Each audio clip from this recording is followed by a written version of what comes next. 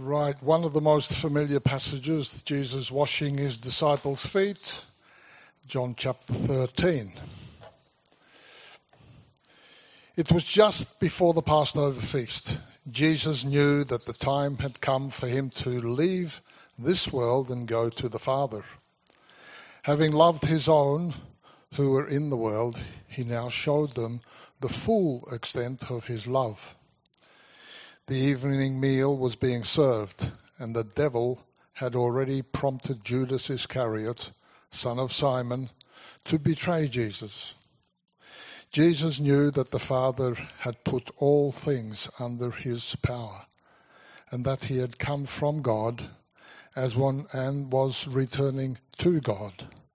So he got up from the meal, took off his outer clothing, and wrapped a towel around his waist.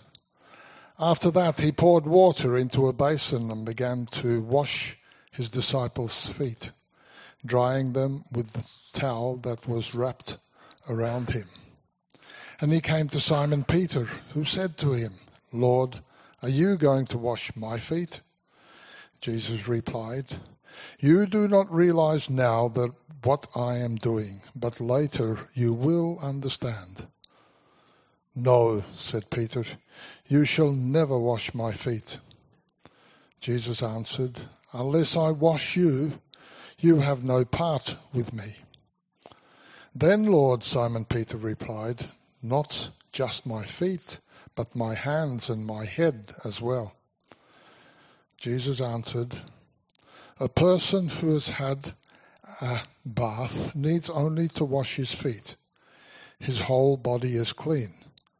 And you are clean, though not every one of you." For he knew who was going to betray him, and that was why he said, "Not everyone was clean." When he had finished washing their feet, he put on his clothes and returned to his place. "Do you understand what I have done to you?" he asked them. "You call me teacher and Lord, and rightly so that I am. Now that I, your Lord and teacher, have washed your feet, you also should wash one another's feet. I have set you an example that you should do as I have done for you. I tell you the truth, no servant is greater than his master, nor is a messenger greater than the one who sent him. Now that you know these things, you will be blessed if you do them. I am not referring to all of you. I know those I have chosen, but this is to fulfill the scripture. He who shares my bread has lifted up his heel against me. I am telling you now before it happens, so that when it does happen, you will believe that I am he. I tell you the truth, whoever accepts anyone I send accepts me, and whoever accepts me accepts the one who sent me." Well, g'day everyone. My name is Scott. Good to be with you here this morning. I'm one of the pastors here at Trinity Church Modbury. Really glad to see you. I want to start by telling you about Mr. Roden. I wish I had a picture of Mr. Roden. He was one of the science teachers at my high school. I wish I had a picture of him because he was a really big kind of guy. He had to walk with his arms a little bit to the side because his muscles kind of just took up this space here. But at the same time as being a really big guy, he had his hair was very, very, very blonde, like the kind of blonde you see on young children. And he kind of spoke in a high voice. Some of the students in the few years above me were a little bit mean and gave him a nickname. They called him the Milky Bar Kid. Mr. Roden taught me chemistry in final year. And I wasn't the best chemistry student. Mr. Roden, if we're fair, he probably wasn't the best chemistry teacher either. Without fault, every time we would do an experiment in class, which when you're doing chemistry, that's really the high point of class for you. You're doing chemistry to do the experiments. Every time we'd go to do an experiment in class, Mr. Roden set it all up, he got us going, and then the experiment would be a dud, it wouldn't work, nothing happened. And so he'd kind of run next door to check out with the science teacher just across the hall, and he asked, what do I need to do, and he'd come back, he'd make a few tweaks, and then suddenly the experiment would work again. In fact, there was one day when an experiment worked first time perfectly, just as he'd planned. We joked with Mr. Roden at this point, oh, sir, you should kind of quit now. He says, this is the moment, walk out, don't come back again. He didn't, he stayed teaching us. We had a small class doing chemistry, and in some ways, like we were high school students and we weren't particularly nice. Amongst ourselves, we all talked about wanting a different teacher, that he wasn't that good. We wanted the teacher who was across the hall. I put my hand up, I was doing that too. But one day he changed everything. It was a new term, we're about to start a new topic, and Mr. Roden walked in and he thumped down on the table in front of us a complete set of notes for the term ahead. I don't know how many hours he put into getting these together for us, but I do know that there wasn't many nights in the lead up to this where he was just kicking back in front of the telly. At that moment, I realised he cared. It changed my perception of him, and then for me it changed the way I worked as a student. So, what's that got to do with anything? Well, last year we started this series going through the book of John. Craig mentioned before, we've gone through the first 12 chapters. In that first half of the book, we saw Jesus, he's out and about, he's amongst the people. He keeps doing signs that show us who he is, the miracles that say to us, Jesus is not your average Joe. But today we get into the second half of the book, and it starts off very differently. Jesus isn't out and about amongst the crowds, he's inside.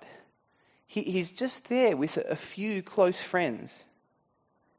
And he knows that very soon he's about to be executed. But before this happens, he has a few things that he wants his friends to know. And today we get just the first snippet of that. And this is the one thing that really sets us up for everything that's to come. Today we're going to see Jesus do something that's going to change the way his friends live. I was changed a little bit when my high school teacher showed that he actually cared for us. But Jesus' friends are going to undergo something far bigger, far more profound. I changed from being a slack student, but this is going to reshape the lives of all of Jesus' disciples, which means that as we listen in, we're going to be called on to make that same change too. So are you ready? Here we go. The first thing we see is this. Jesus has deep, self-denying love for his people. As we were reading before, you would have noticed the first few verses really kind of just set the scene for us about what's happening. And amidst all of that, we get one sentence that really captures the essence of what Jesus is doing. Partway through verse 1 we read, having loved his own who were in the world, he loved them till the end. You hear a lot about Jesus today. Some people think he's a good teacher. Some people think he was misunderstood. Some people think he was a rebel. Some people think he was whatever. But if we want to figure out Jesus, if we want to get Jesus right, here's the one thing we really need to grab hold of. Jesus loves. And straight away, for us with modern ears, that can sometimes sound a little bit strange because we often associate love with romantic love, which is just not what's going on here. But Jesus does have a deep love. It's not superficial. It's not on the surface level. You get a sense of how deep his love is when you see what Jesus knew So look at verse 3 with me. Verse 3, Jesus knew that the Father had put all things under his power, that he'd come from God, and that he was returning to God. Anyone seen this movie, Bruce Almighty? Yeah, a couple of nods, a few people. Jim Carrey plays Bruce. In the movie, Bruce gets angry with God. He thought he was going to get a promotion and he didn't get it. And instead, actually, he got sacked from his work. And so he's a bit miserable, and along the way as he's going home, he complains that God should be the one who gets fired, not him. And so, of course, there's a series of events where Bruce meets God and gives God a piece of his mind, and God says to Bruce, well, you take over for a few days. In the words of the passage we just read, God was putting everything under Bruce's power. And there's this great scene where you see Bruce come to grips with the power that he's been given. He's sitting there in a little cafe, diner, and he's got a bowl of tomato soup. And he kind of focuses all his energy into the tomato soup. And suddenly the soup kind of starts swirling around, and eventually the soup is formed in it goes to two parts, one on either side of the bowl. He's parted the bowl of soup like God did with the Red Sea in the Old Testament. And he thinks, oh, this is great. So he walks outside and he starts kind of just bursting fire hydrants with a look at them. He finds some thugs who gave him a hard time the day before, and he beats them up. He gets his job back. He uses his power to impress his girlfriend. And everything for his personal gain. There he is with his bowl of soup. What about you? What would you do if you had the power of God for just one day? Look at what Jesus does. In verse 3. Again, Jesus knew that the Father had put all things under his power, that he'd come from God, was returning to God. So he got up from the meal, took off his outer clothing, wrapped the towel around his waist, and after that he poured water into a basin, and he began to wash his disciples' feet. Everything is his. All power has been given to Jesus. And what does he do? In a deep act of love, he stoops to wash the feet of his friends. And did you notice the level of detail here? Every little moment is captured so precisely. It's like a slow-mo effect when you're watching the cricket. It gives us a chance to stop and see what's actually going on, to put ourselves in the shoes of the disciples who were there. Jesus gets up from the meal and they're thinking to themselves, well, what's he doing? He takes off his outer clothing. Well, that's strange. What's he doing that for? Wraps a towel around his waist. Hang on, he's not really going to do what I think he's going to do, is he? He pours water into a basin. No, he can't be. But then he does it. He begins to wash their feet. Jesus really does stoop down. He washes dirty feet that have been walking along roads of dust and dirt and animal poo all day. Feet that haven't been enclosed in the nice new Nikes. Feet that stink. Toes that are calloused. Nails that are gritty and grimy. He washes feet as an act of deep, deep love. But there's more to it than just that. The foot washing is symbolic of something even greater, an act of love that's even greater. You see this when Jesus gets to Peter. Now, Peter's always been the kind of over-enthusiastic friend of the group, the most unrestrained one.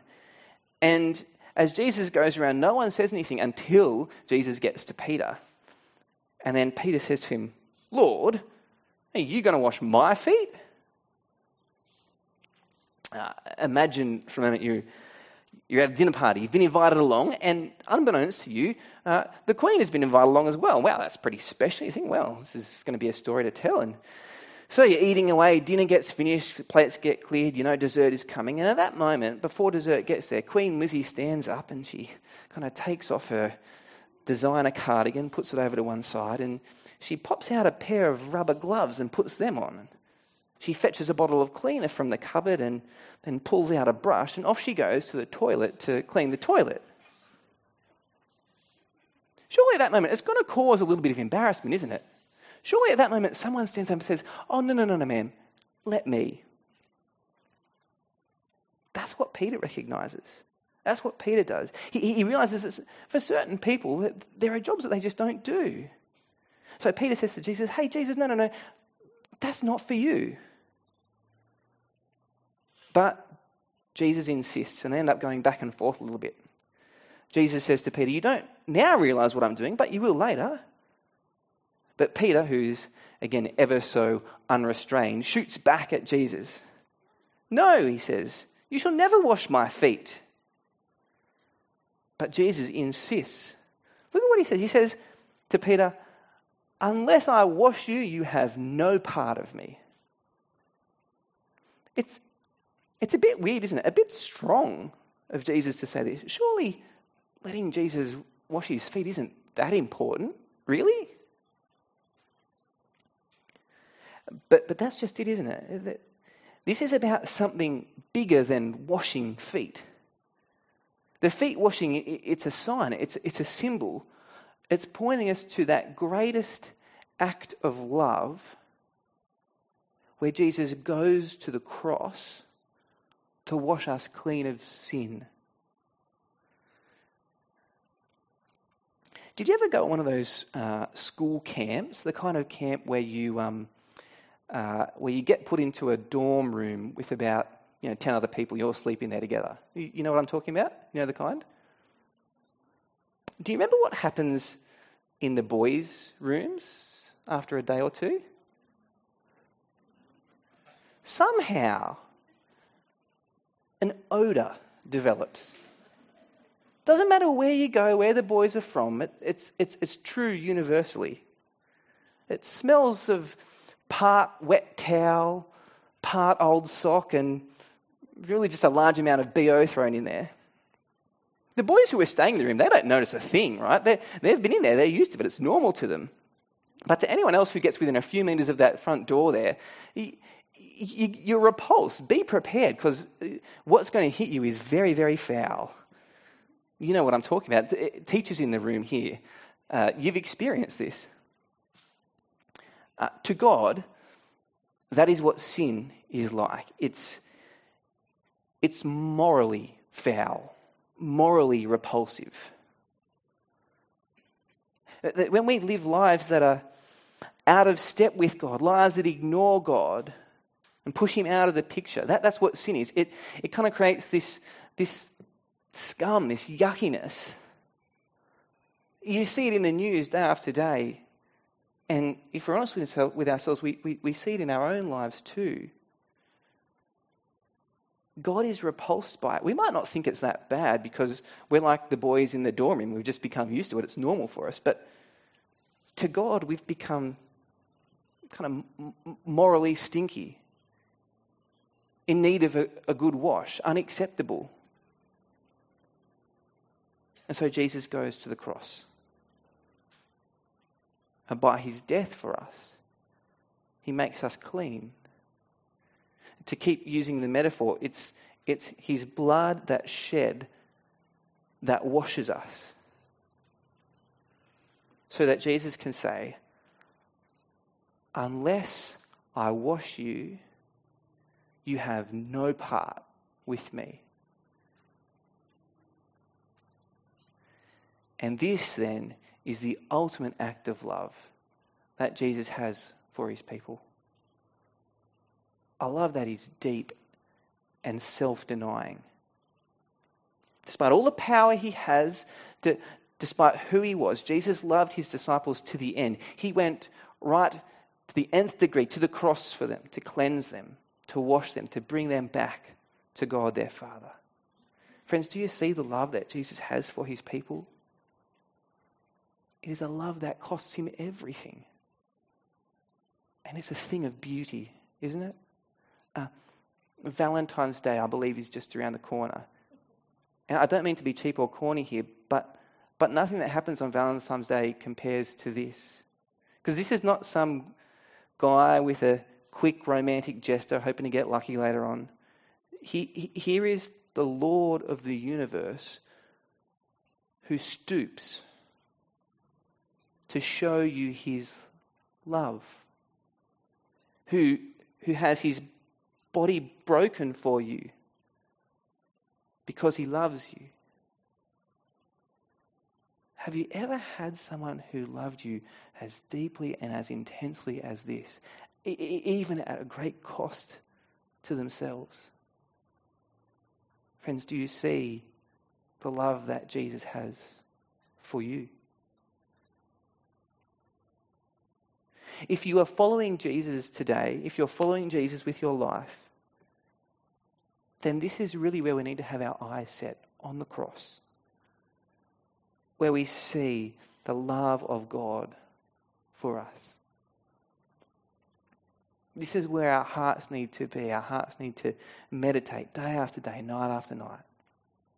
If ever we're in doubt that our God might love us, this is where we need to return to again and again.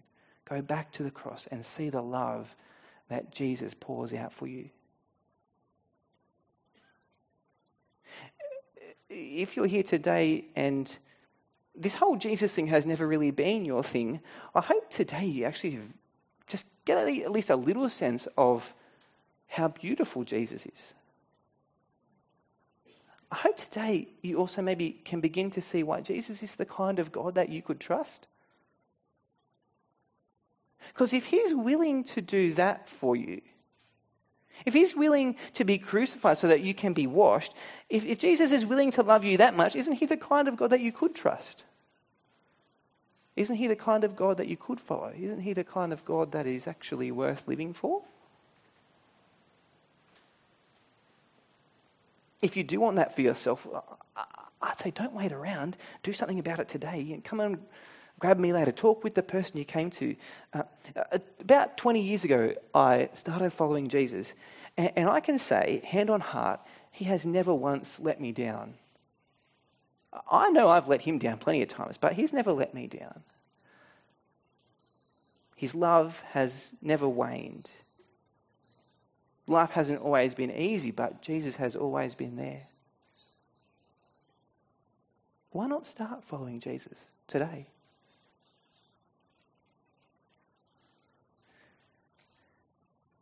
Jesus has deep, self-denying love for his people.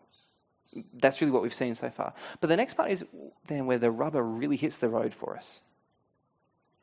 Because Jesus calls his people to that same deep, self-denying love. That's the second point for today.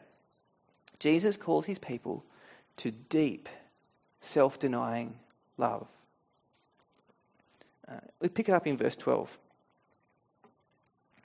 When he, that is Jesus, when Jesus had finished washing their feet, he put on his clothes and returned to his place. Do you understand what I've done for you? He asked them. You call me teacher and Lord, and rightly so, for that is what I am. Now that I, your Lord and teacher, have washed your feet, you also should wash one another's feet. I've set you an example that you should do as I have done for you. Very truly I tell you, no servant is greater than his master, nor is a messenger greater than the one who sent him. Now, when I was a teenager, I played rugby league, and I'm sorry, but you have to forgive me. I know I'm in AFL heartland here, but where I grew up, we thought crows were nasty birds, not football teams. Anyhow, I had a coach. Most of the time I played rugby league, I had this one coach. His name was Ronnie. And Ronnie was a hard coach. I can still hear his voice in the back of my head telling me, "Go, Scotty, go!" In pre-seasons, Ronnie would make us run more kilometres than I care to remember. He up sand dunes, up hills, whatever it took to get us fit for the season ahead. And then during the season, he'd make us train with the team full of guys that were older than us to teach us to toughen up a little bit. We did sprints, we tackled till we dropped. It could be grueling at times, but none of us had a reason to complain because Ronnie, our coach, did everything with us. He ran the Ks. He was part of the drills. He set the culture by what he did. And in some ways, that's what Jesus has just done here. He said, if you're with me, I love you. I'm going to wash your feet as a sign of showing you what I'm really going to do when I get to the cross. And then he sits down and he gathers everyone around again and he says, now guys, if you're with me, if you've let me love you, well, that's what you do too. I've washed your feet. Now, he says, go and wash one another's feet. And he's not saying that literally. It's not saying that afterwards we're going to all have to kind of get our own basin, fill it up with water and get a hand towel and go around and try and scrub each other's toes. And he's also not saying that we have to be crucified, which is what the foot washing was pointing to. Because Jesus has done that once and for all. There's no need for anything like that to happen again. What Jesus is saying is this. Whatever it takes, no matter how low and dirty, no matter how unseen it is, whatever it takes now for you to love one another, that's what you do. Go and do that. If you're one of my people, if you've been washed by me, if you've tasted my love for you, then, well, now you know that's the kind of way that we do things around here. As I was sitting down this week and been thinking about what does this mean for us, I've just been struck by how big this is, right? It's not just something that we can pick up now and again. Loving each other like this it's going to take over all of our lives. We do this kind of thing when we're in our serving teams. Yeah, we do. And our serving teams do a great job at loving us in different ways. And probably there's been more serving teams that have helped us get to this point today when we're actually able to sit here. There's probably more people that have served us than we even realise. Our serving teams do a great job of this, but it's much bigger than what we just do in our serving teams. This is a new pattern to the whole of our lives. If you've been loved by Jesus, now we copy this pattern of deep, self-denying love in all our lives. How do you feel about doing this? I wonder. How do you feel about doing this? Look, if you're here today and you know that for you, you're just not a follower of Jesus yet. I'm really glad you're here. I really am. But I do just want to be clear on this one thing now. Jesus is not asking you to do this today. This is for those who follow Jesus, who've been washed by him. This is how they're to treat each other. So if that's you, if you're here and you're not following Jesus yet, the thing that Jesus really wants you to wrestle with today is this. Can you trust Jesus with your life? Will you let Jesus lovingly stoop and serve you? That's what Jesus wants you to wrestle with today. But if you are here and you are already following Jesus, I want to ask that question again. How do you feel about being called to love like Jesus does? Because it's big, isn't it? At times I reckon, I'd be more up for this if only the people around here were just a little bit more lovely. But that's just it, isn't it? The people around us, the people here in church with us, beside you today, these are the people that Jesus is asking us to love, asking you to love deeply and self-denyingly. How do you feel about doing this? I was thinking about this and I thought, I don't know how you feel about doing this. But I do know that I see you do this. I see and hear of community groups that have spent last year really caring for one another, and especially groups that have cared for vulnerable members. I've seen leaders of serving teams and leaders in the leadership team who've been willing to make hard changes, but changes that will help us better care for church as a whole. I've seen meal rosters for new mums that just get filled up time and time again. People who are in hospital getting visitors come and see them regularly. People who get on the phone to check up on someone who they know has been crook. Others who go out of their way to do airport pickup, airport drop-off. Those who help out with families from other kids just to help out. And there's more ways. But I just want to say, friends, I think you're doing it. So keep doing it and keep doing it.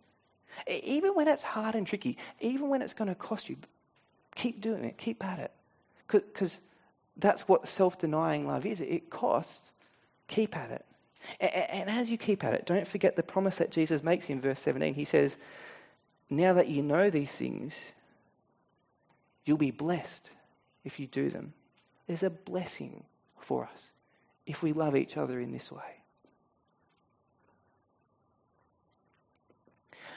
But there is one thing that stops us from living out this life of love. And it happens when we take our eyes off Jesus.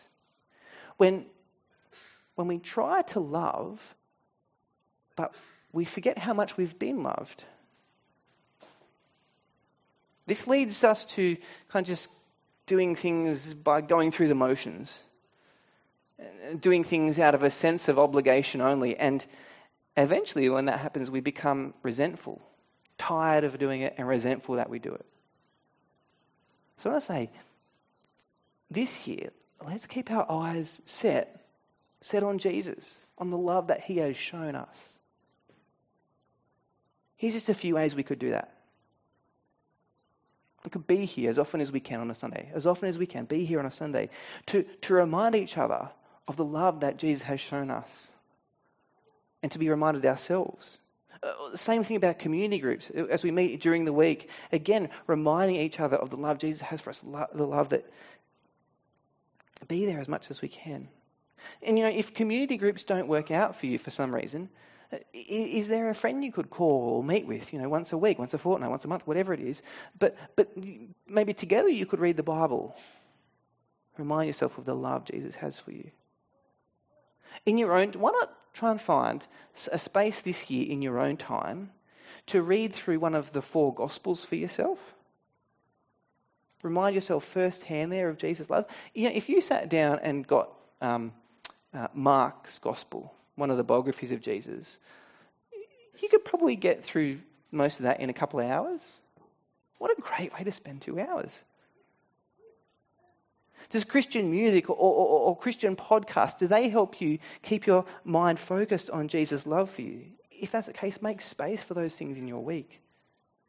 Does it help for you to write something down, to journal about your walk with Jesus? Is that what helps you keep your eyes focused on the love of Jesus? Then do that. And if you get stuck, phone a friend, ask somebody. Talk about it together and see what's worked for the other and see if that might work for you as well. But you get the picture, right? Whatever it takes for you to have your eye set on Jesus, to not lose sight of the love that he has for you, do that. Because it's when we know the deep, self-denying love that Jesus has for us, when we know that, well, that's when we're able to love each other in the same way. Let me pray for us and thank God for what he's done. Our God in heaven, you are so, so good. We thank you so much for Jesus, who loves us. We praise you for his love that came at a deep cost to himself. We praise you for his deep, deep love for us and ask that you would help us be in wonder of that day after day, night by night. We pray that you'd help us to have that same love for one another. Help us to see ways that we can love each other in our own lives, in the different ways that we're able. Help us, Father, to see ways that we can do that even when it costs ourselves. And we pray, Father, for your help, that as we do that, not to lose sight of Jesus who's first loved us. We pray that our loving of each other would be empowered by his loving of us. And we ask this in Jesus' name. Amen.